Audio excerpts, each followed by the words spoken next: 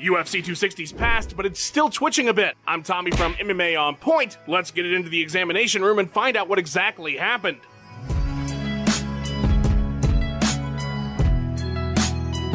The fourth pay-per-view of the year saw 10 fights with 4 KO TKOs, 2 subs, 4 decisions, 3 UD, 1 split, for a total cage time of 1 hour 40 minutes and 37 seconds on a 5-hour broadcast. All but one betting favorite was a victor tonight, the sole dissenter being Jamie Mullarkey over Kama Worthy. A KO in less than a minute, he's going to earn our Parlay Killer award. The main event marked the 46th heavyweight title fight in UFC history if you count interim titles, and I am. With his second round KO finish of Stipe Miocic, Francis Ngannou becomes the 22nd undisputed heavyweight champion of the world if you count repeat reigns, and I do. Ngannou landed 15 more significant strikes at 36 total in this encounter with Miocic than he did in their first, even though that fight went the distance. Francis was credited with the first takedown of his career by Fight Metric, and now on average he only requires 14 significant strikes to get the job done, earning him our Dr. Manhattan award because that is some godlike power. Vicente Luque's submission win over Tyron Woodley marks the first sub-loss of his career and fourth straight loss for the former champion. He's been outlanded in significant strikes by his last 4 opponents, 327 to 114. Sean O'Malley's third round stoppage of Thomas Almeida marks the first third round stop of his career. All others but one came in the first. A regional scene victory from 2016. Miranda Maverick moved to 2-0 in the UFC. She's also a PhD candidate at Old Dominion studying industrial psychology. Look at the big brains on Maverick. One final notable, Alonzo Menifield became just the 4th ever fighter to win in the UFC via Von Flue choke. Apologies, I mean the Von Prue choke. But the stats can only tell us so much. Let's dive deeper. What is up, everyone? Welcome to the Autopsy, the post-fight analysis of what happened at UFC 260. For everyone joining in right now, this is the live version, the very special live version. We'll also do a shortened down, edited version of this. So everyone that's here on the Extras channel, this is our secondary channel, you're getting that bonus content right now. So I'll introduce myself. You guys know me. I am the co-owner of the channel along with Tom, who edited that beautiful intro there of Tommy's voice, who did a great job there as well. I'm here with PT today. How's it going, PT? How was your night? Amazing. What a night. I believe this is the Ngannou era that we're going to see before us now. Amazing. I wish we had a bit more clarity on the John Jones situation, but beggars can't be choosers, my friend. Yeah, we're gonna learn a little bit more about that as we go through this, and of course we got Lawton here with us running the show behind the scenes. What's going on, everybody? Good morning, late night into a good morning as always. So yeah, casual behavior. Casual behavior, baby. All right, so let's go ahead and jump right into our first segment. This is the cool down. This is where we go through the post-fight reactions. And so the first thing that we have to start with absolutely is Francis Ngannou himself and what it was like going into this fight with such a different strategy, being more calm and a totally different game plan, and actually throwing bombs at Stipe and him walking through it for that first round or so. So cue that up.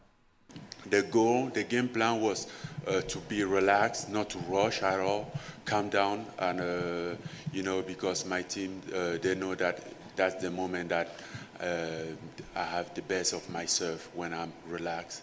I'm not rushing to cut someone's head. I've been here before, and he's tough. I know he's tough. There's nothing surprise about it. Don't get overwhelmed. Calm down and reset.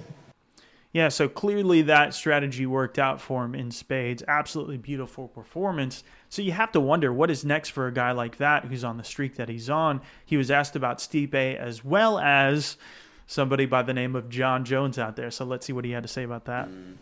No, I don't feel a need. He said, I won't be a champion until he's retired. So maybe he retired. But if not, I'll still be down to fight him. I lost against him, and he stand at the greatest heavyweight of all the time. So it makes sense for me to still fight him if needed. Obviously, John Jones make more sense for me, but either way, I'm gonna fight. I never ask less. I always ask to be active, and I hope with the belt now, I'm gonna be more active. I'm gonna be able to do 2 or 3 fights per year. Yeah, so he sounds pretty much open for everything, and I love that sound of 2 to 3 title defenses a year. It's been a long time since we've seen that in the heavyweight division. Absolutely beautiful stuff, but I think the most powerful thing here was talking about going back home And he's actually talking about, like, if you listen here, relinquishing the belt and giving it back to his community. This is incredible stuff. Somebody asked me, like, what do I going to do with the belt?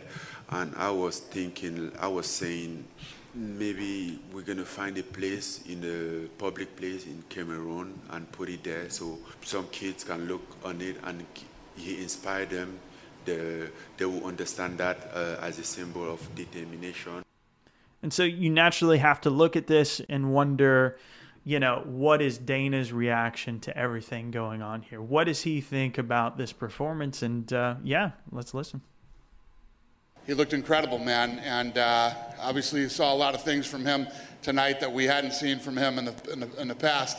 Head kicks, leg kicks, really good grappling, takedown defense, scary. Yeah, he looked perfect tonight. Hard to disagree with that. I mean, he truly did. I mean, one thing that we were comparing it to last night on the stream was actually Conor McGregor versus Eddie Alvarez. He didn't just do it. He did it pretty much flawlessly. And so then what does he think now about this Jon Jones thing? And this is where the comments get really interesting. We can already see the reaction from If people. I'm Jon Jones and I'm home watching this fight, I start moving to 85. I tell you guys this all the time. If you can say you want to fight somebody, but do you really want to? We can make that fight tonight, John. Call Hunter right now. Do you want the fight? I promise you. We can call Derek Lewis or one of these other heavyweights, and they want the fight. Ooh. I got to admit, that is a pretty funny first line. Like, if I'm Jon Jones, I want to go down to 185 pounds, because that's what a normal human person would say. But, of course, Jon Jones is Jon Jones, and he was tweeting about the thing, which we'll get to. He was tweeting about it all night, so we'll get to that here in a bit. But, we'll get a chance to talk about that a little bit later on. But Vicente Luque, this is somebody I feel has been overshadowed a bit by all this. He had an incredible performance.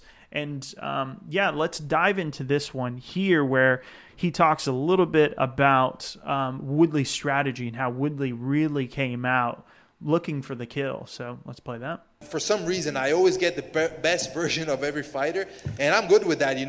I get ready, and it's good because it never lets me underestimate my opponents. I really like the fight, how it went, because I showed a little bit of my wrestling, which I've been working so much on. And, guys cannot take me down that easy now, and I can keep on standing and striking. So, it was a great fight. Yeah, absolutely. Outstanding performance on his end. He went right through that fire that Woodley brought to him. And so, the next thing here is as well talking about how he got rocked at one point. It was not smooth sailing at all for him, and he talks about that sequence. Yeah, he connected a little bit behind my ear with a strong right hand. Ended up connecting. Thank God I have a hard chin. But for a little bit, I lost a little bit of my balance. I kind of saw 2 or 3 of him. But I knew at that point, he's going to come and try to knock me out now. He came in trying to knock me out. I hit him clean, got him hurt, and then eventually worked for the finish. Yeah, great sequence there.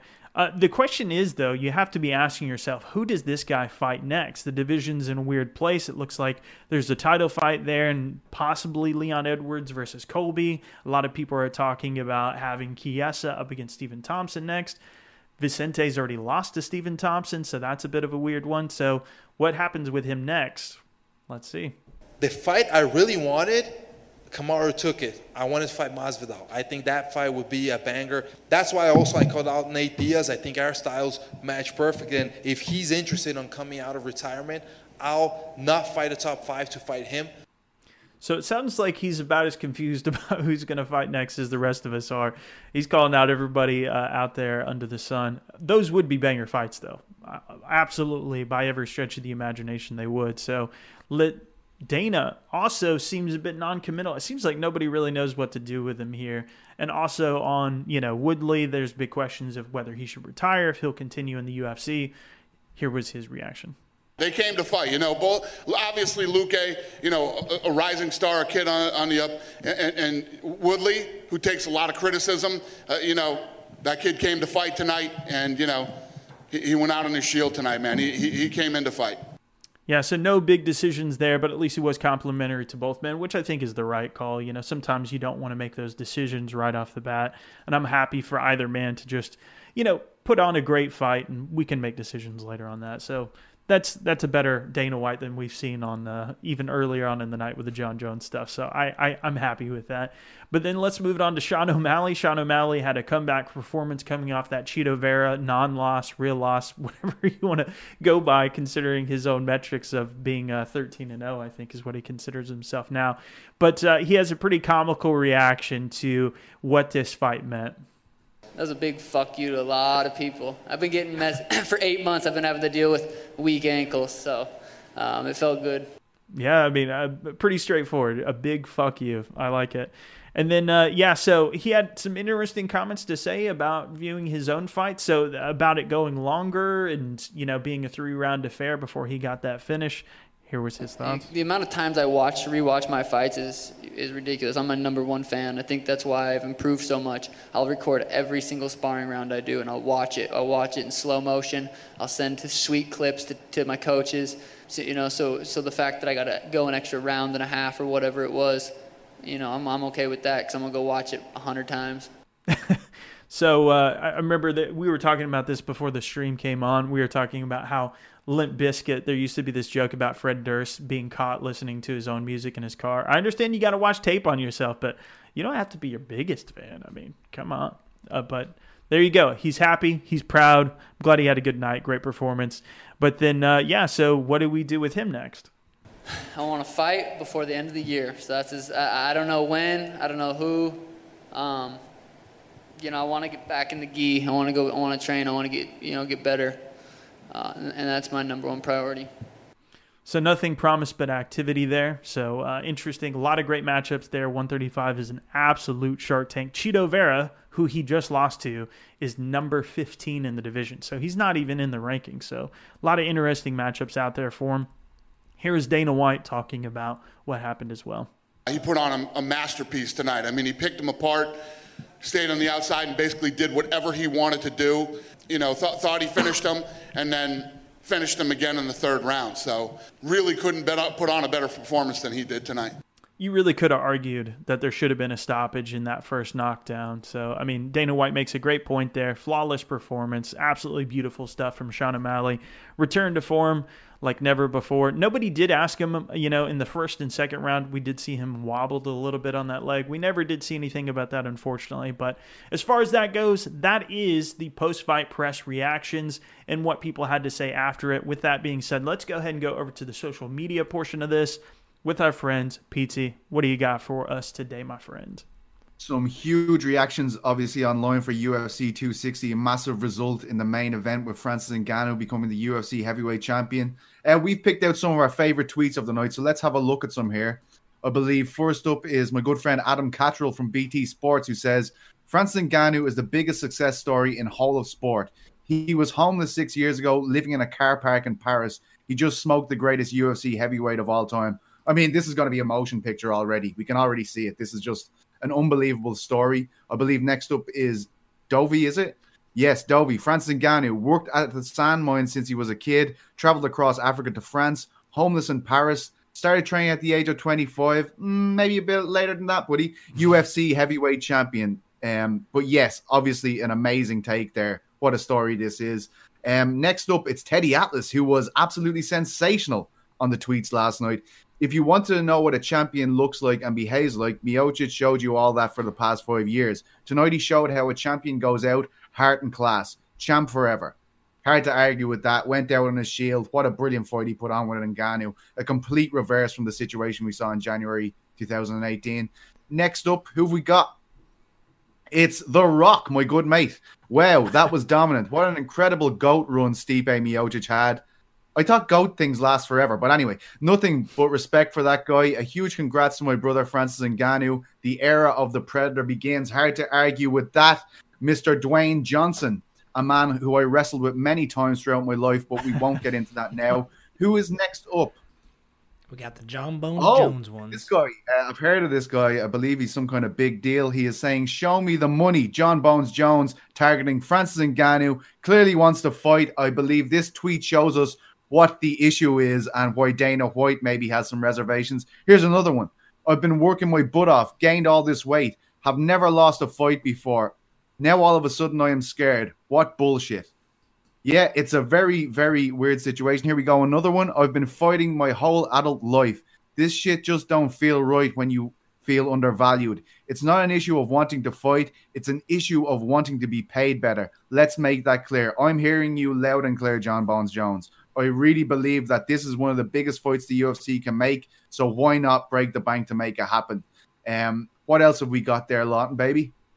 Oh, Dylan Glenn says, Vicente Luque is big time. Vicente Luque has always been big time. That dude is a problem for anybody. And yes, of course, he proved that last night, not only just striking, he proved to have some great grappling, holding Tyron up against the fence, and obviously then submitting him with the Darce choke. Very well-rounded performance and a real star-making moment for Vicente Luque, I believe.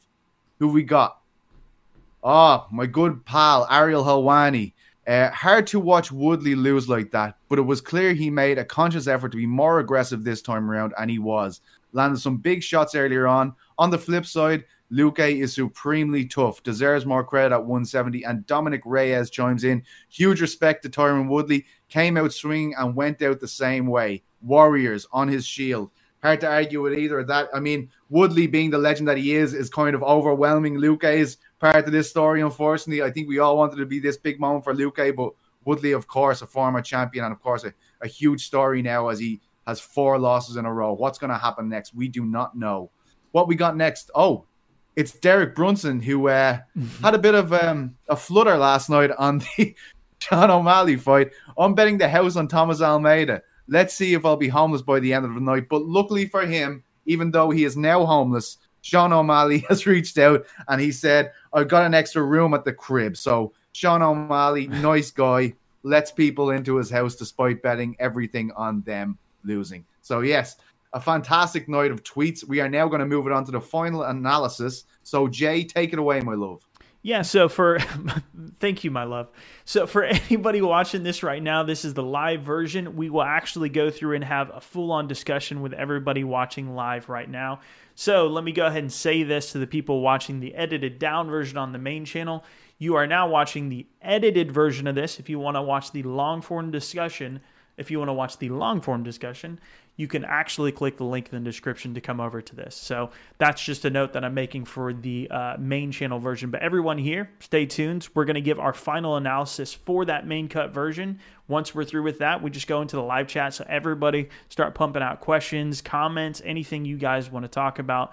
But right now, what we're going to go ahead and jump into is our final analysis. So it's our 1 minute take, kind of like the Kumite Crunch, if people are familiar with our live chats on Wednesdays.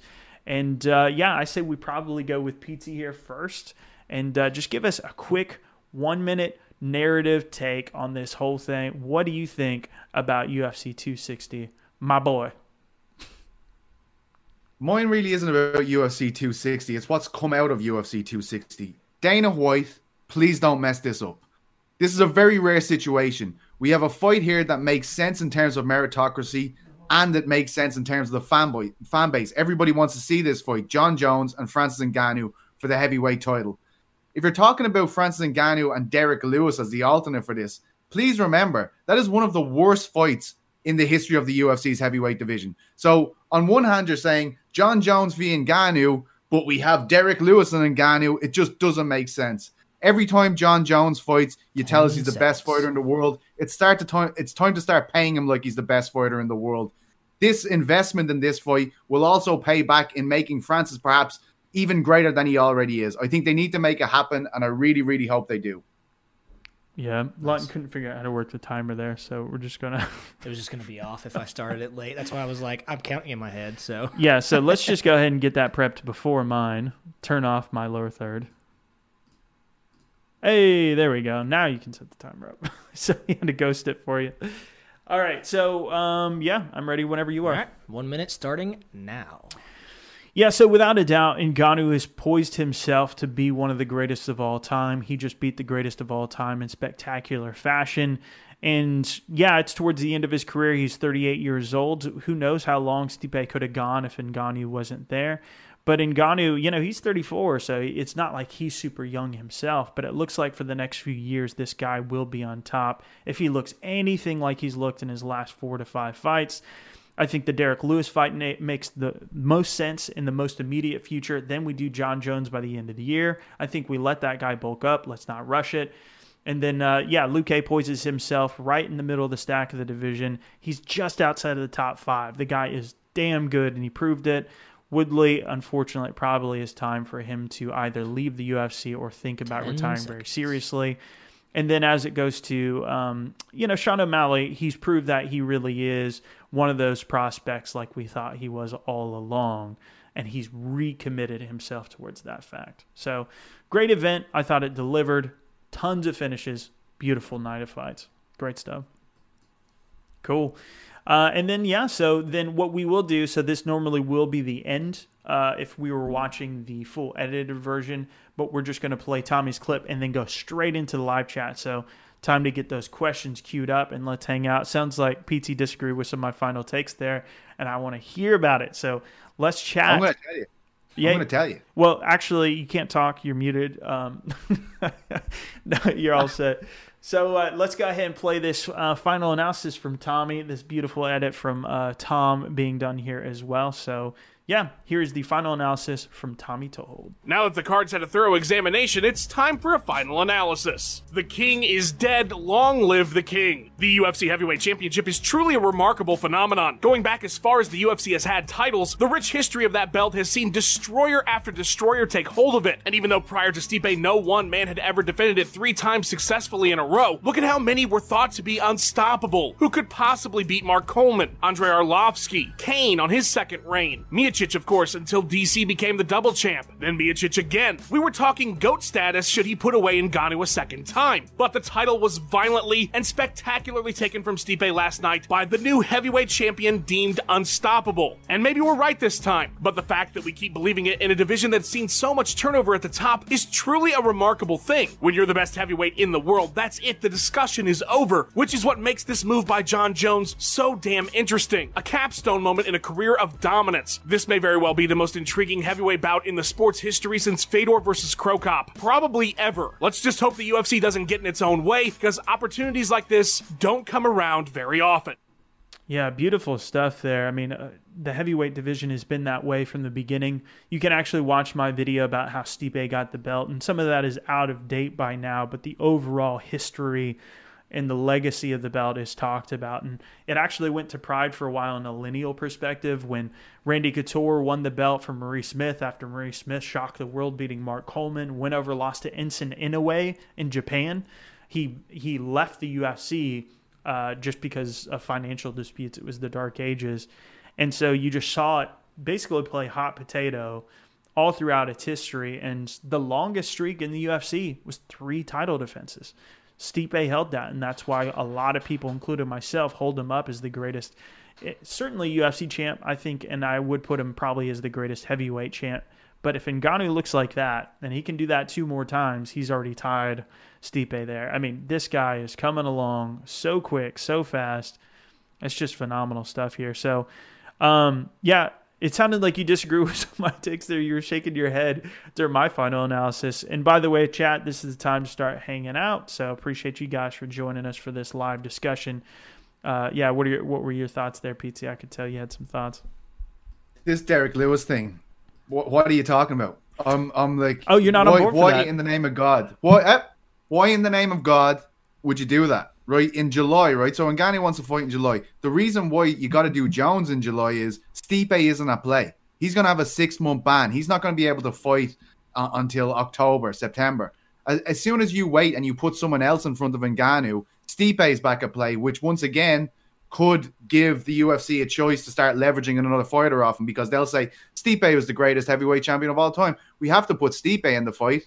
So I think you got to do it now. These situations, as Tommy just said at the end there, they don't come along that often. And I feel like if you're paying Jones, like, you can understand where Jones come from here. Like, this is the scariest dude in the world. Like, 60 pounds heavier than where he had his most successful reign. So I think you got to pay him. And the money shouldn't be looked at like, let's make John Jones' bank account bigger. They should be thinking about this is an investment in Francis Ngannou.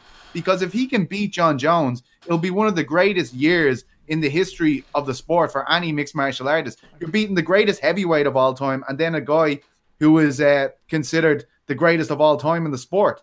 So I feel like you got to make hay while the sun shines, and this is the time to make the Jones fight.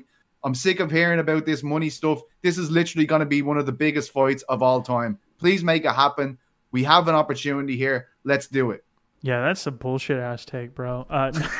So this is why I think Derek Lewis. So Stipe Miocic, I don't think he belongs in the discussion for an immediate, trilogy shot. Just in the same way that I don't think Francis Ngannou deserved to be right in an immediate rematch. And yes, he's done some great things as heavyweight champion, but it just wasn't close. It just wasn't. I don't want to see a man like that. I want to see him take a year off. I want to see him take some time off. What he did against DC turned out to work out for him in spades, I thought, to really fully recover and become the best version that he could by the time that fight came around. And he was not punchy in that fight. He didn't even go down once in that fight with the DC rematch, or the third fight for that matter. So for me, I don't think Stipe is really a part of that discussion. I know you're not necessarily advocating for it, but I think you're saying that other people will be, including Stipe probably himself, because Stipe is such a tough guy. But I think my issue with Jones in July is I think he still needs to bulk up, man. I don't think he's big enough. I think he needs some time to bulk up to that weight class. And I know he's been talking about doing it for a while. It's been a year since he's fought at light heavyweight, but he's really only been talking about it seriously, like truly seriously, since the end of the summer last year. The size difference, man, I think he needs to be a solid 245, 250 of muscle to get in there. I am not. Well, I think we're going to get some more picograms in the old system if we want to be 250 pounds. Well, it takes time. It takes time. It's not going to happen overnight. You're saying it wasn't close. Was Poirier and McGregor too close? Yeah, they shouldn't be doing that. Yeah. Was Usman v Masvidal 1 close? They shouldn't be doing that. You know what I mean? I think all they're talking about Lewis at the moment is for his Stipe a money fight, though. So that's the difference so the correlation there between those two fights is Masvidal is money. Supposedly, if you look at, it supposedly sold 1.3 million pay-per-view buys. I would doubt that it would sell that much this time. And of course, Conor. Is Stipe in that class of pay-per-view buys? Probably not, but Ngannou is. Ngannou's a star now, and they need narratives. And what are you going to sell Derek Lewis on? Here's the worst fight of all time, and we're doing it again. Buy that pay-per-view. Here's the fight you thought you were going to get: two knockout artists who are on just a fucking tear. Who gets KO'd? I think that's how you sell it. I think people really quickly, once they start watching those highlight reels, just like they did for the second Stipe fight, the fight that happened last night, you and I were, I know you actually picked Stipe, loser. No, I'm kidding. But I did not learn my lesson whatsoever from the first Stipe fight. Partially because it was 3 years. I thought that Ngannou would make some differences. I thought that the changes would be there. Not to that extent. I don't think anybody predicted the calm, scary, haunting, intelligent, high IQ version that showed up, the complete opposite that fought Stipe the first time. I don't think anybody predicted that. So I'm not trying to say that I predicted this the way it went down, but I think that's a huge factor going into the Derek Lewis fight, because people realize we're not looking at the same man that we even saw fight Stipe the first time, much less that fought Derek Lewis. That was a punchy version of him that was super worried, super tentative. I think he goes for the kill next time, and I think so does Derek Lewis, who also was on the Joe Rogan Experience talking about the exact same thing, how he wants that fight back. I think that fight is the fight we thought it would be the first time if they run it back. Absolutely. I think it's an easy sell.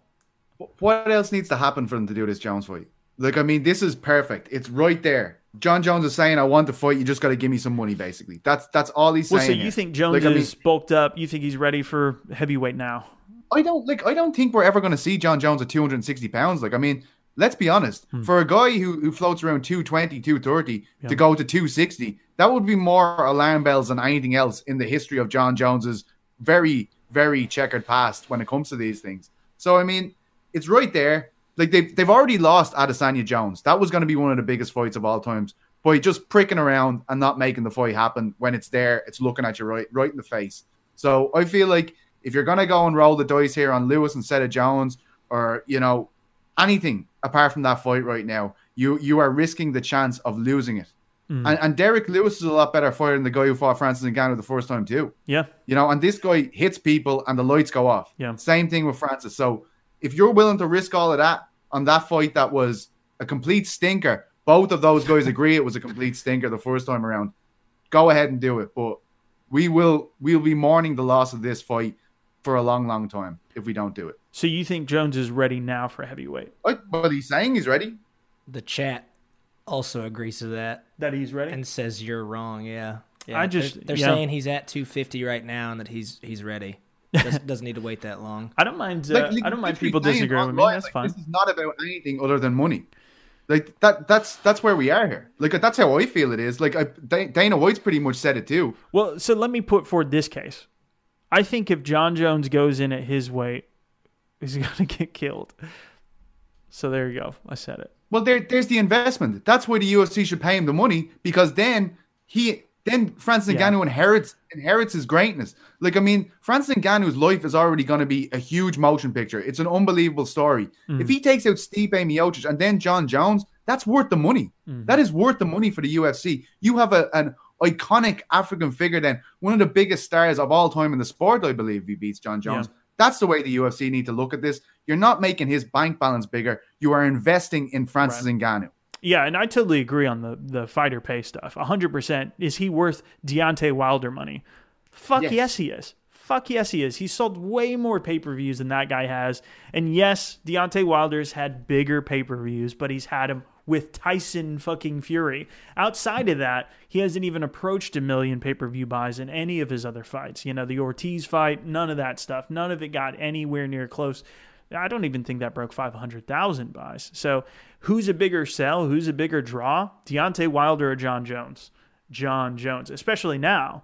Jon Jones didn't lose his belt. Of course, it was controversial, but I think that increases his stake, the controversy. It works for guys like Mayweather. It works for guys like Conor. It works for anybody who's controversial. I think it works in Jon Jones' favor, whereas Deontay Wilder has actually, had the most devastating loss and the excuses to go along with it. So absolutely, Jon Jones is worth Deontay Wilder money. No disagreement there. I just question whether or not he's ready for heavyweight. Like, he's actually big enough. You're saying that wouldn't make enough difference in 6 months or so. I think it would make a pretty dramatic difference. Sounds like the chat agrees with you. That's fine. But any final thoughts on that? Hard look. It's all right. Swings and roundabouts, man, this game. Yeah, there you go. Well, let's see. Red Menace, $10. 3 African-born champions. Most of any continent. A UFC event in Africa needs to happen. Just think, Ngannou, Adesanya, and Usman fighting in Africa. The new generation's rumble in the jungle. Chills. Yeah, so not only that, I mean, Francis Ngannou has a lot of options. He's also got the first card in France. They're trying to book that one. They're just waiting for COVID to be over. So, yeah, absolutely. He's got a lot of options for what he can do. And if they could get all 3 of them together, I mean, you want to talk about striking when the iron is hot, when all 3 of these men are champions. What a blowout card that would be. Absolutely. But it's like, I think they say, Jay, the only place that could literally house the infrastructure of the UFC, the only place where they know they could go in, do a deal with the government and get it going on at the moment is Morocco. So I think when people are imagining this fight, they're going Cameroon or Nigeria because that's where the champions hail from. I think it would be Morocco, based on over the last 2 years, this has been an ongoing conversation about when will the UFC go there. So just once people have that in their minds that it's likely be Morocco if they were going to do an African show. But I mean, if you've listened to Joe Rogan's podcast with Francis Ngannou and his trials and tribulations in Morocco, it probably only add to the story, right? That was unbelievable. It honestly would, yeah. Jesus Christ. Well, I'm curious to see what does everybody think about this one. How old is Jon Jones? 36? No, I believe he's 33. He's somewhere around there. I think so. 34, yeah. Prop bet second round KO, says Black Sheep. Okay, so he's already got a finish on that one. No way Jon Jones beats Francis, says the Final Hammer. Jon Jones, $20 million, and make them fight December or January. We need Jones to cycle. Oh, well, he's up for my argument just for a totally different reason. They're all on steroids. Nate Diaz. I think that's what you were suggesting as well, Jay, to be honest. I mean, he's calling himself Fat Jones right now. He's literally calling himself that because he is trying to bulk up.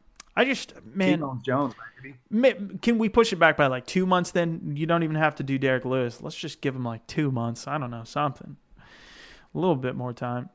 They don't live in Africa. Yes, that's true. They don't live in Africa, but they are from there. They're what facts these guys are dropping? Yeah, in the, you really got us there. Fight in July/August, Francis took one punch. Really, that is essentially true. He might have taken a leg kick or something else, but there was one clean punch from Stipe landed. Lewis and Jones have both had plenty of time off. This should be a quick turnaround for Ngannou. He did say he wanted to take a little bit of time off, and he was eyeing July, to be fair. So that's seems a quick turnaround. Yeah. He said July, August, that range is when he wants to fight again. So pretty quick turnaround, absolutely. I mean, what are we about to be? April, so about 3 months. I mean, we're talking a couple weeks right into another fight camp here pretty soon. Some people say Stipe got robbed. Okay. Funny guy there. Oh my God, Morocco UFC would be so cool. Yeah, there you go. You got some support. Any ladies fancy some Ngannou? I bet they do. Let's see. Mad Rochin, I'd love if Jon Jones wins by terribly biased decision. Okay, so we got some... I mean, I'm with you on that one. I thought he lost to Reyes, to be fair. Hey, lads, like, imagine if Jon Jones did it, though. Like, this is the guy. Like, that is the whole issue here. This is the greatest fighter in the history of our sport, apparently. You know, that is a huge deal if he goes up there. Like, I mean, he's risking everything. He's risking all of his legacy. It's like Highlander. Have you seen the film Highlander? You take off their head, and then the quickening happens, and you absorb all their experience. That's what this is. I think that's called Dark Souls, actually. If Ngannou beats Jon Jones, he can argue that I've bet two of the greatest ever in the heavier divisions of the UFC. Like, that's what Jon Jones is asking for money for. I'm giving you an opportunity to make Francis Ngannou the biggest star in the history of the sport. And that's why I think he should be paid. Above, of course, getting in there with a man who has 2 rocket launchers on the end of his hand. That would be a big issue, you know? SpaceX rocket launchers. So let's look at this then. Let me ask you this question. Who does pose the biggest threat? We got, Rozenstruik, Ciryl Gane. We got Stipe. We got Jon Jones. Who else comes to mind that would be a real threat for him right now? There's a lot of guys, the up-and-comers out there. I don't want to count them out. Yeah. Because they train together. It's just, can Gane get himself... Like, I mean, you have to get through one of these other killers. If it's Derek Lewis, if it's someone like that, I mean, that is not easy in this weight class. But I think it would be a style like that, a real peekaboo boxing style where they're very athletic, they have beautiful footwork, they know how to get in without getting bombed on, and which he did against Jairzinho, which people failed to notice. He would have to fight exactly the same way as he fought Jairzinho to beat someone like Francis Ngannou. Like, you can't get touched by this dude. I'm surprised Stipe lasted the first round. He had unbelievable power early. Like, that was unreal. Crazy. He had a head kick. It was mostly the toe that landed, but who would have guessed that Ngannou would have thrown a head kick like that? He landed a ton, like, while he was trying to get up from the cage, a ton of just big, huge shots. Somehow went through that. He landed one big overhand right on Stipe. Stipe ate that. Just unreal, the chin that Stipe showed for that fight, and it just didn't matter. The intelligence of Ngannou, the check left counter to finish it, unbelievable. Man, he's looking at this. He's looking at Stipe throwing. He's about to throw it straight at him, and his reaction is to pop that left. Beautiful check left hook. Like, that's amazing IQ. Like, anyone who just thinks this guy's a big strong dude throwing his arms around the place, that fight completely dismantled that argument. Well, that's, you could have made that argument very reasonably in the Rozenstruik fight, very reasonably in the first Stipe fight. But you look at this fight, and it's like, okay, when he wants to turn on the technical side, he absolutely can in a heartbeat. I think when he watches something like Rozenstruik, he just knew he could just mow through a guy like that, wasn't worried about the takedown defense. And when he does have to game plan for something like that, he and his team, I mean, credit to his team. You interviewed them, Dewey Cooper, Nick Sick. Those guys absolutely crushed it in terms of game planning because it worked to an absolute T, and he followed through on it like a champion truly does. That was a championship performance like we haven't seen in quite some time. Cooper and Nick Sick deserve so much credit here. Like, I mean, and I can remember we put out that video, our inside look at that camp, And people poo-pooing this kind of stuff that they're saying about how his awareness has improved so much and his grappling savvy he enjoys ground and pound. Everyone, I can see the comments, people, ha ha ha, go back and look at that now. Doesn't seem so silly now, guys. It actually, they hit the nail on the head, to be honest. They knocked it out of the park, and I'm delighted for all those guys because I feel like Ngannou, people don't usually ask many questions about the team behind him and stuff like that, but I felt like the broadcast, everyone gave Cooper and Nixick the credit they deserve here because what a transformation, what an evolution, unbelievable. Yeah, you couldn't look at anything to go much better than that. I mean, that's if there's a coach's dream, he stuffed the takedowns. You know, so there was the big question. Could he stop the takedowns this time? What about his cardio? Because if you watch the end of that first round of the first fight, he's literally looking at his corner like with absolute despair. He's just like, I didn't land anything and I'm tired as hell and I've got 4 more rounds to go. No cardio issues whatsoever. Excellent shot selection. Like you said with that counter, that's what finished him. I do think he might have baited Stipe a little bit there. I wish we could show the replay. If we could, we would, but the UFC doesn't let people use footage like that. But there was a point there. So when he was backing up and Stipe landed that left hand, there was a point there where, like, if you watch that replay in slow-mo, it looks like Stipe might have hurt him because he moves a little bit. And I don't think he hurt him at all. I think that might have been a little bit of baiting on Ngannou's part to try to get Stipe to throw another shot. As soon as he threw the shot, the counter was there. It was so calculated. It was so quick. And it was so real time. It was just a thing of beauty to watch. Like, I was saying this beforehand on Twitter. I'm just totally buzzing from that performance. It's just like I was trying to sleep after we got done doing the Fight Companion to get ready for this. And, dude, I couldn't stop thinking about it. It was just that damn good. But so I agree with you. To go back to that question that I asked, I would say probably Ciryl Gane. The question is, though, Ciryl Gane just fought Rozenstruik, who is another knockout artist that, of course, Francis Ngannou has beaten. And Ciryl Gane looked flawless in that fight. But the thing that we didn't see was, the aggression or the KO power come out. Is he capable of knocking somebody out? Absolutely. He played a very safe game, stayed on the outside, was nowhere near Rozenstruik's. Rozenstruik was never in that fight.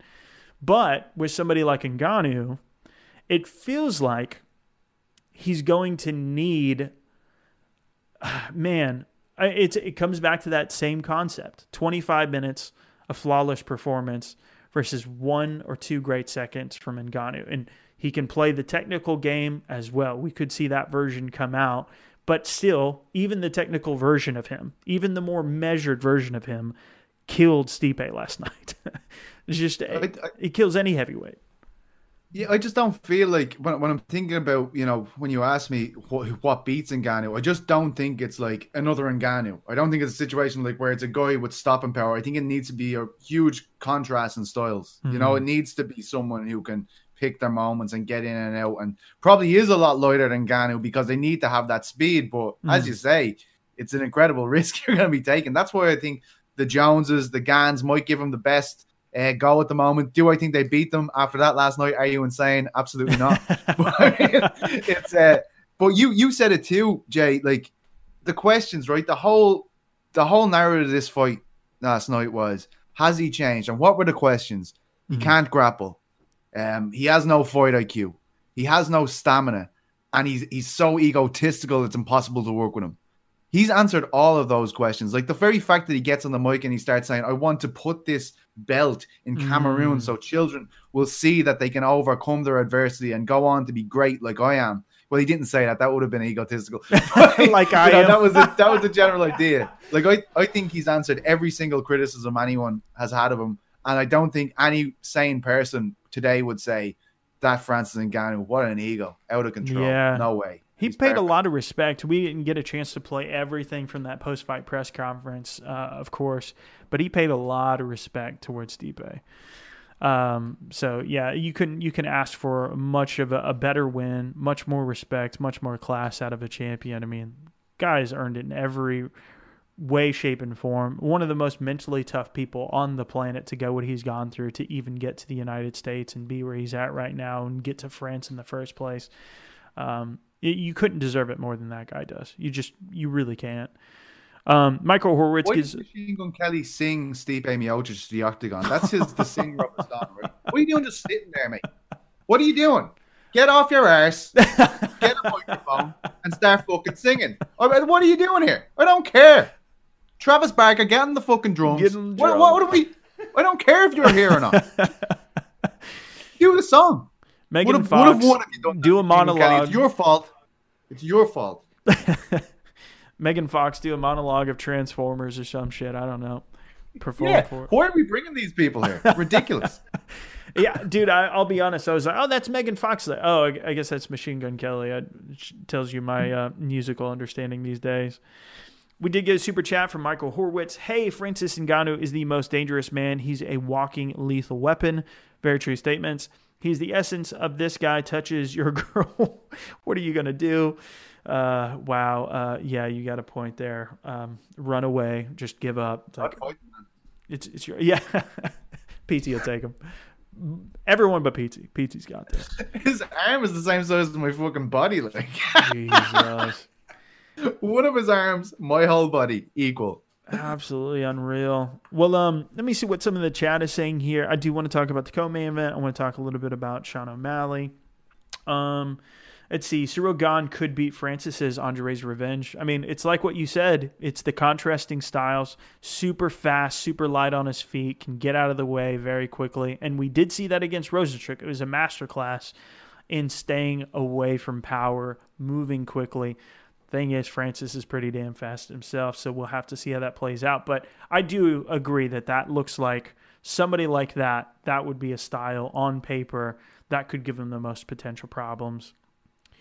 Stipe is a great Andre's Revenge. Absolutely agree that you can't take that away from him. He's done some incredible things in the sport, and it's tough to see somebody like that lose just as much as it is great to see somebody like Ngannou win. I felt that way in the DC fight when he finished Stipe. Well, actually, you could say that. Yeah, both directions. When Stipe got finished in the first fight, and then when DC got finished, and DC's crying backstage, doing that incredible interview with Brett Okamoto, you really feel for both guys. So yeah, I absolutely agree with that comment, saying that he absolutely deserves his place at the very top, Mount Rushmore of MMA heavyweights, no doubt about it. But don't give him a rematch. Don't give him a rematch yet, man. Yeah, he's got to work his way back to it. He does. I just think, yeah, it's a weird place to be. Jason's hair always looking like a wig. Appreciate you, man. Beautiful. What is with the hate? Jesus Christ. People are just so weird about people's hair on YouTube. I don't get it. Comment worthy. You were talking about having the bad feelings. It was a kind of a in the back of everything last night, despite us seeing these great moments for Luque and Ngannou. It was tough, right? It's tough seeing Miocic and Tyron going out like that, in fights where they weren't really at the race. I know Tyron came out swinging and stuff, but they didn't go out very well, right? Like it's tough to see that, isn't it? Yeah, well, that's a great segue then. So what do you make of Woodley's, strategy going into that fight and Luque's performance? It's kind of weird, right? Because I'm sure he was going, look, I need to change a lot here. I need to do something really different. And I can't lose a fight like I lost the last three. I need to go out here and be exciting. I need to show this value. And he does that, man. It was an incredible fight to watch. He let them go. He had Luque in trouble. Then Luque comes back, gets him in trouble, eventually submits him. But I think the feeling going away from me was, wow, what an amazing fight. Tyron can still bang. It's it didn't go his way, but he put on a really entertaining fight. And then you're at the post-fight press conference and Dana White's going, what's that, 4 in a row? Oh. So it's like, so he couldn't have redeemed himself anyway here. It's this day and age. When you look at the Dos Santos situation, when you look at Overeem, they aren't keeping these guys who don't have belts around their waists and are commanding $200,000 checks. They aren't keeping those guys around anymore. It's unfortunate. And yeah, I doubt this is the last shake in the tail of Tyron Woodley and the UFC. I can see it probably getting a bit nastier before we have any conclusive situation as to what he will do next. It's very unfortunate. Absolutely brutal stuff. Yeah. Yeah, it's one of those things, you're happy to see Woodley go for it and, kind of answer that question, but you see that he paid for it. It just goes to show that when we're talking about this stuff on social media and in any of our chats saying that he doesn't look like himself, we're also saying that from a very comfortable position sitting down usually, it's not the same when you're in that situation, and that's exactly why in those past few fights. And I'm not saying that was the best version of him against Colby, against Gilbert, against Usman. I'm not saying that necessarily was either. But to just say, let your hands go, there are consequences to it. And Vicente Luque, my God, did he make sure that those consequences came out in full force and then got that choke at the end of it. I mean, it was just it was a great fight. It was a barn burner for the time that it did last. I mean, fire just being thrown back and forth. Absolutely incredible stuff. But I would say probably exactly like what you said. The money is there. I mean, Alistair Overeem went from headlining an event to being kicked off the roster. It was that quick.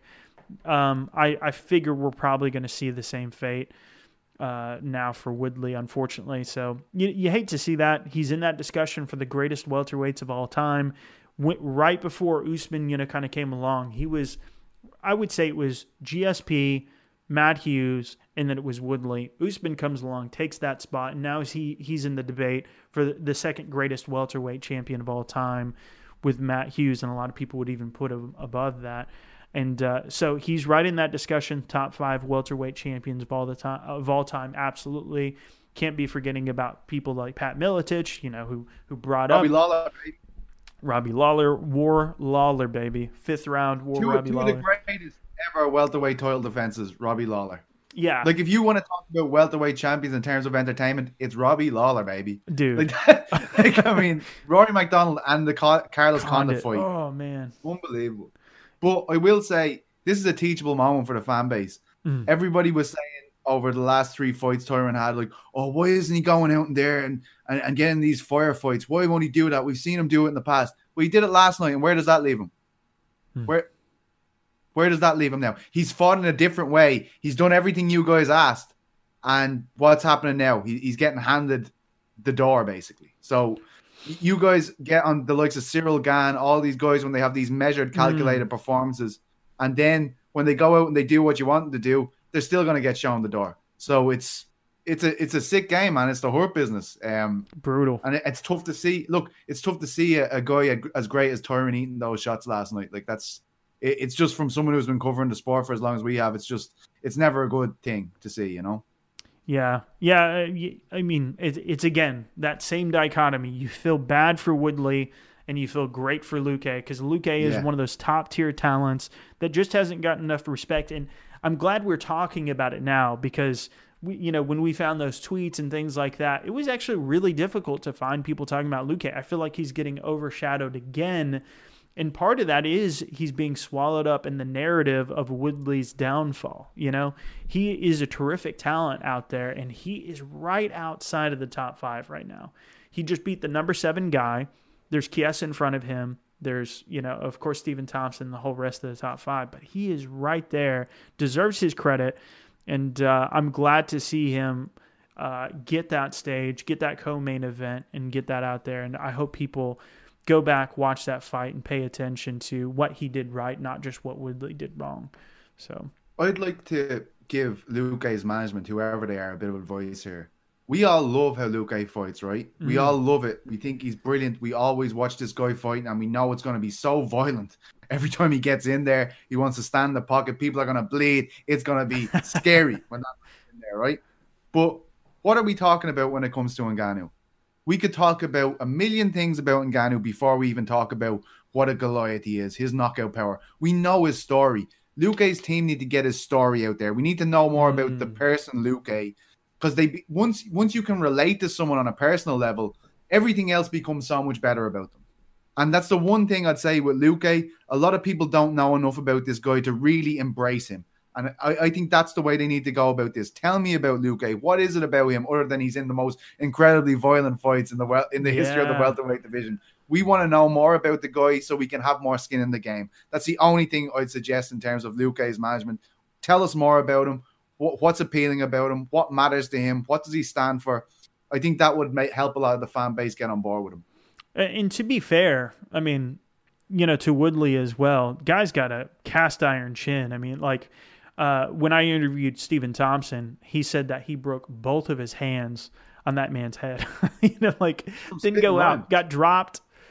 What's that? It's from spitting bars in the studio with just the jawbone all supported. Dude, I mean, he speaks English tremendously well, too. I mean, you want to talk about marketability and things like that. The guy is poised for greatness. Yeah. Like, even you just hear him breaking down his own fight. You can hear it, The guy knows what is going on. He understands. He speaks well. He fights well. He's incredibly exciting. Guy deserves more spotlight, 100%. But then let's talk about Sean O'Malley. Sean O'Malley is coming off that, tremendously controversial fight with Chito Vera. More so, the controversy is based around his comments afterwards, saying that he did everything right, that he was still undefeated, and it was all about mentality. So what do you make of his performance, and how does that change any of that narrative, if any? Yeah, I mean, it reminded us all what we all wanted to see from O'Malley as soon as he came off the Contender Series. He's one of the best fighters in the world to watch. Without a doubt, when that guy hits that flow, he is unbelievable to watch. He does things we haven't seen before. What about these little lookaways he's doing? Look away, bang, kick.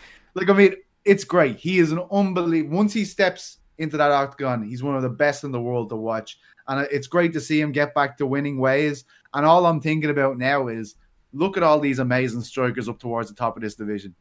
Corey Sandhagen, Piotr Yan, Cody Garbrandt, Rob Font, Jose Aldo. There's so many amazing fights to put Sean O'Malley in. And he's still got to climb the whole ladder, right? Like, he's only entering the rankings. And there's such a ladder there. There's also the Vera fight, which a return trip I think a lot of fans will be interested in. But it was pretty much a bludgeoning of Thomas Almeida. It was 15-minute destruction. I thought if one thing took away from it, and it wasn't O'Malley's fault at all, it was just that last shot. It's not O'Malley's fault. He's out to put on a clinic. He's out to put on a showcase performance. But it's just weird to consume a sport where you're like, that guy's on his back and he's not even looking at O'Malley, and he's allowed to run across the whole octagon and plant a coffin nail right in his head. Like, that's just unsettling, right? The walk-away KO, done it 3 times or something in the fight. I think he finished Thomas Almeida 9 times over the 3 rounds. So that just made me feel weird about it. It's not O'Malley's fault. And look, it's probably not even the ref's fault after seeing what happened after the first walk-away in the first round. It's just all over the place. A bit of a mess. MMA, eh? Bloody hell. Well, so if I had to guess, if I were to play matchmaker here, I do think the Chito fight makes a lot of sense because obviously Chito's coming off of a loss. For him, it's probably the biggest fight that Chito could be in, and I'm sure Sean would love to get that win back. I'm absolutely sure of that. Another one for me that stands out, let's say that fight doesn't come together. It's somebody who's ranked number 11, so it's a big jump up for O'Malley, and it's a big name for Merab to make his name off of. And I think Merab is a tremendous talent. People were talking about people like Casey Kenny. That was, of course, before the Cruz fight and how great he was as a prospect, but Merab dominated him. Merab is one of those guys in the division, Sambo background, beautiful, beautiful wrestling technique on top of it. Guys just going to stranglehold you. I want to see that tested. I want to see that. What does Sean O'Malley look like against somebody like that? We keep hearing about his jiu-jitsu game. We keep hearing about how good he is on the ground, but we're just not seeing it because he doesn't prefer to contest the fight there. So what happens if we see him up against somebody like that who has incredible pedigrees on the ground? That's a super interesting fight to me. So I say Chito or Merab. You on board? That's a brilliant show. And I guess the thing about Merab as well, which makes it really intriguing, Jay, is he's smothering the fire, right? Oof. Like everything at Sean O'Malley happens at the end of his range. Oof. And when you watch Merab fight, he's just suffocating dudes. He's just on them. He just won't go away. So I think that would be amazing. And he's as tough as old boots too. So that would be an amazing style matchup. I love that. I didn't even think of it. That's brilliant. He's also like the happiest dude on the planet. Like I only got a chance to talk to him one time at a scrum last year, and he's just like the happiest, go-luckiest guy on the planet in the best way possible. He's like a really cool dude. So I'd love to see him get that opportunity and love to see Sean O'Malley tested. It's great for both careers. Yeah, so I mean, It's just a matter of time. So what Sean O'Malley said is he wants to fight one more time this year. Seems pretty reasonable. Try to set that up for the fall or something like that. I think that sounds pretty reasonable. So, any other fights on the card? So a lot of people. So Micro Horowitz actually gave us a super chat, and I wanted to hold this. He said seeing Worthy getting knocked out was so satisfying. He beat my teammate Adam Ward, who beat Makwan Amirkhani in 2013. So we got some rivalries there. I got you. I mean, Malarkey was coming off a 2-fight skid in the UFC. His only 2 fights. Did not see that coming. Lands a beautiful left hand. Picture perfect. Khama Worthy just falls flat forward. People were calling it the the Ric Flair flop. That's a pro wrestling thing that he would do where he would just intentionally fall forward. Kind of disrespectful, but it's also kind of funny. That did happen. So great performance for Malarkey. Obviously, I like Khama Worthy. Khama Worthy came in the Devontae Smith fight. Is a tremendous underdog. He became like the upset guy, but now he has this loss to Otman Azaitar, who is minus his potato bag incident or whatever the hell went on with potato. Woo! Potatoes. Hell yeah. I don't know. So just to explain that to anybody who's wondering what the fuck we're talking about. So there was this whole incident where he got fired from the UFC for some random guy who was not credentialed to be at the event as part of his team, as a part of his crew, didn't have credentials, anything like that, just snuck in. And he scaled across the facade of the building, went across 2 or 3 different balconies. This is Dana White's description, with a mysterious bag. Nobody knew what the hell it was. So presumably he's trying to smuggle something in. And lo and behold, the official reports say they were potatoes inside of his bag. What the fuck? I don't understand that. Nothing here makes sense about this, but that's who Khama Worthy lost to. And now he's lost to Malarkey. He's in a really weird, tough spot. But he's also an incredibly exciting fighter. Hopefully we'll see him return to form. But the knockout artist, that's the thing. You live and die by that sword sometimes. And Khama Worthy is certainly falling onto it in some unsavory ways. So, any other fights stand out to you before we part ways? Abu Bakr and Nurmagomedov looked absolutely brilliant. Beautiful striking performance over the first 2 rounds. Took him down in the third. Very, very good performance. I think Oleksiejczuk and Bukauskas was a great fight too, but I feel like Modestas will be a little bit disappointed. That was a very close fight. Was it a split decision in the end? Could have really went either way. All European affair, and a lot of hype obviously in the UK with Modestas coming from the Cage Warriors lineage and being a champion there. So I'm sure he'd be disappointed. That's his 2nd loss in a row. It gets into a difficult situation when you're on a 2-fight skid. So a tough one, but really entertaining fight, I thought. A great firefight. No backward steps from either guy, man. They basically just met each other in the middle and fought like dogs for 15 minutes. Really entertaining. Yeah, one of the best fights of the night. One of the more controversial ones, but I do think deserves the credit, is Barrial. His performance over Azaitar. Not related to Otman, but he had an incredible performance, just absolutely smothered Azaitar on the ground, and unfortunately the ref stoppage was one of the weirdest ones I've ever seen, where he just stopped in the middle of a striking exchange to pick up his mouth guard, and he did it in the weirdest way too. He was just it was like he was in training. He didn't realize he was in the middle of a fight, and that makes sense for somebody who's knocked out and they're just motor functions are somehow still going, And so I thought that fight should have been stopped a lot sooner, but I don't want that to overshadow what Barrial did. That was a great way to open the card in terms of his performance and what he did right. So I think that deserves some shine despite the controversy. But yeah, make sure there aren't any other last lingering comments here. We're about to cut it off. We will be uploading an official autopsy version of this to the main channel, which is cut, which more people tend to prefer for that. You guys are the real OGs. You guys are hanging out on the extras channel, enjoying the live chat, so you guys are enjoying the extended version of this. MMA fighting recommendations got me here. Good to see Pizzi. Oh wow, yeah. So if you hadn't been paying attention, that was probably the last place you saw Pizzi. If you're more of a casual fan.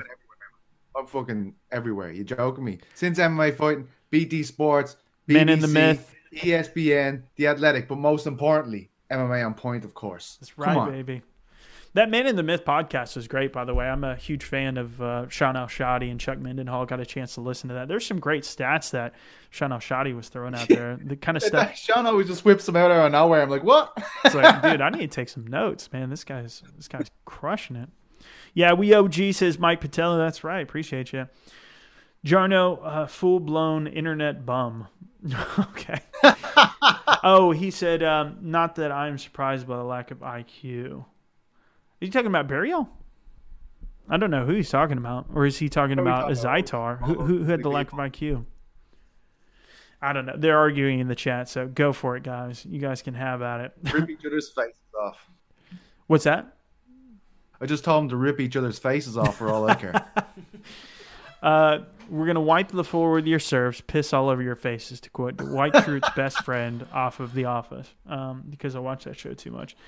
O'Malley needs to fight a winner, so there's the Merab fight. That's what Jonathan Mercado says, so I tend to agree. Great work, guys, says El Aliet. Good to see you in here, El Aliet. You're an OG. I see you in here all the time. Chat War says Brendan Sanchez. Well, cool. Well, with that, I really appreciate everyone joining us today. I think we've had a tremendous card. That card delivered on so many different levels, so many different fights, so many different looks. We saw Miranda Maverick. We didn't even talk about her and how incredible her performance was against somebody who had way more experience. She'd beaten the likes of Courtney Casey, Hannah Cyphers, people that had way more experience inside the cage. Miranda Maverick is coming from Invicta. Won against Pearl Gonzalez. She was a champion over there in her last fight. That was her last one. A real bright spot. So we saw prospects. We saw new people really come to the fore in terms of where they're at in the division. Really great stuff. So one last super chat comes from Corrupt Gaming. With how the main event ended, do you think Stipe should get the trilogy? Francis versus Jones is the fight to make next. Appreciate the videos, man. So we did talk about this a little bit earlier. No, I don't think Stipe should get the trilogy. I think we should wait for that. And I think we should wait a little bit longer for Jones. And yes, I do think he should take the Derek Lewis fight in between. I know that's not popular with the chat, but that was my take. We'll leave you with yours, Pizzi, who agrees with me, as you can tell by his, nonverbal communication here. I don't think we got to worry about Stipe in terms of getting the next fight because he just got brutally KO'd. He's not going to be medically cleared for 6 months. The problem is the likes of this Lewis thing and Stipe being back in 6 months, that's what's going to obscure the Jones fight. Mm-hmm. Right now, we need to make the Jones fight. If he is all Dana is bringing up Lewis for here is for leverage because he can say to John Jones will say, I want X amount of money. And he will say, well, Derek Lewis will do it for this amount. Mm-hmm. And you don't move the needle. This will move the needle anyway. And then if that fight happens in July, like Ngannou wants, we'll be like, oh, well, then the next one will be Jones if he wins, because that's another thing. Derek Lewis could come in and derail everything if you put that fight on now. And, right, so say it all goes according to plan, Ngannou wins, then Stipe becomes available, and he will be the leverage point. He'll be like, John, do you want to take this fight? John will be like, yeah, I just want this amount of money. He'll be like, Stipe Miocic, immediate rematch. Like, he deserves a rematch. What are we going to do? So that's why I think those guys are important in this situation. Dana doesn't want to play ball with Jones, and I think he really should because this is a once-in-a-lifetime opportunity. We've already lost Israel Adesanya v. John Jones. Let's please not lose Ngannou v. John Jones. Mm. Yeah, he weighs about 230, cutting down to light heavyweight. So, I mean, I don't think it's too much to ask to go to 250. 20 more pounds of muscle? I don't think that's crazy. Oh, yeah, at 35 years of age or something? Yeah, that's pretty difficult, Jay. Hey, I'm 35 in May, and I'm fat. So there we go. Well, anyhow, really appreciate the chat with you guys. This is a blast of a weekend. Really enjoy doing this with you guys. We'll be back. We got a couple new videos coming out this week, a couple new series. We're working on a breakdown. There will be a breakdown on this channel. If not tomorrow, definitely Tuesday. We'll take our time on this first pilot version of it. Hopefully tomorrow, though. And so shout out to Bailey on working that up. Shout out to you for everything that you've done this week. If you have not seen it yet, it is definitely not too late to go watch Pete's piece that he did covering the coaching. If you're wanting to know how we got to this version from the first version against Stipe with Ngannou, Watch that piece. It's on the main channel. It's only our second most recent video on the channel. Check it out. You will not regret it. But shout outs to you, PT. Shout outs to the chat, everyone who gave super chats, regular chats. Lawton for doing this crazy schedule, unsustainable. We need an A and B team for these things. Appreciate you guys. You all have a great Sunday. Peace out, homies.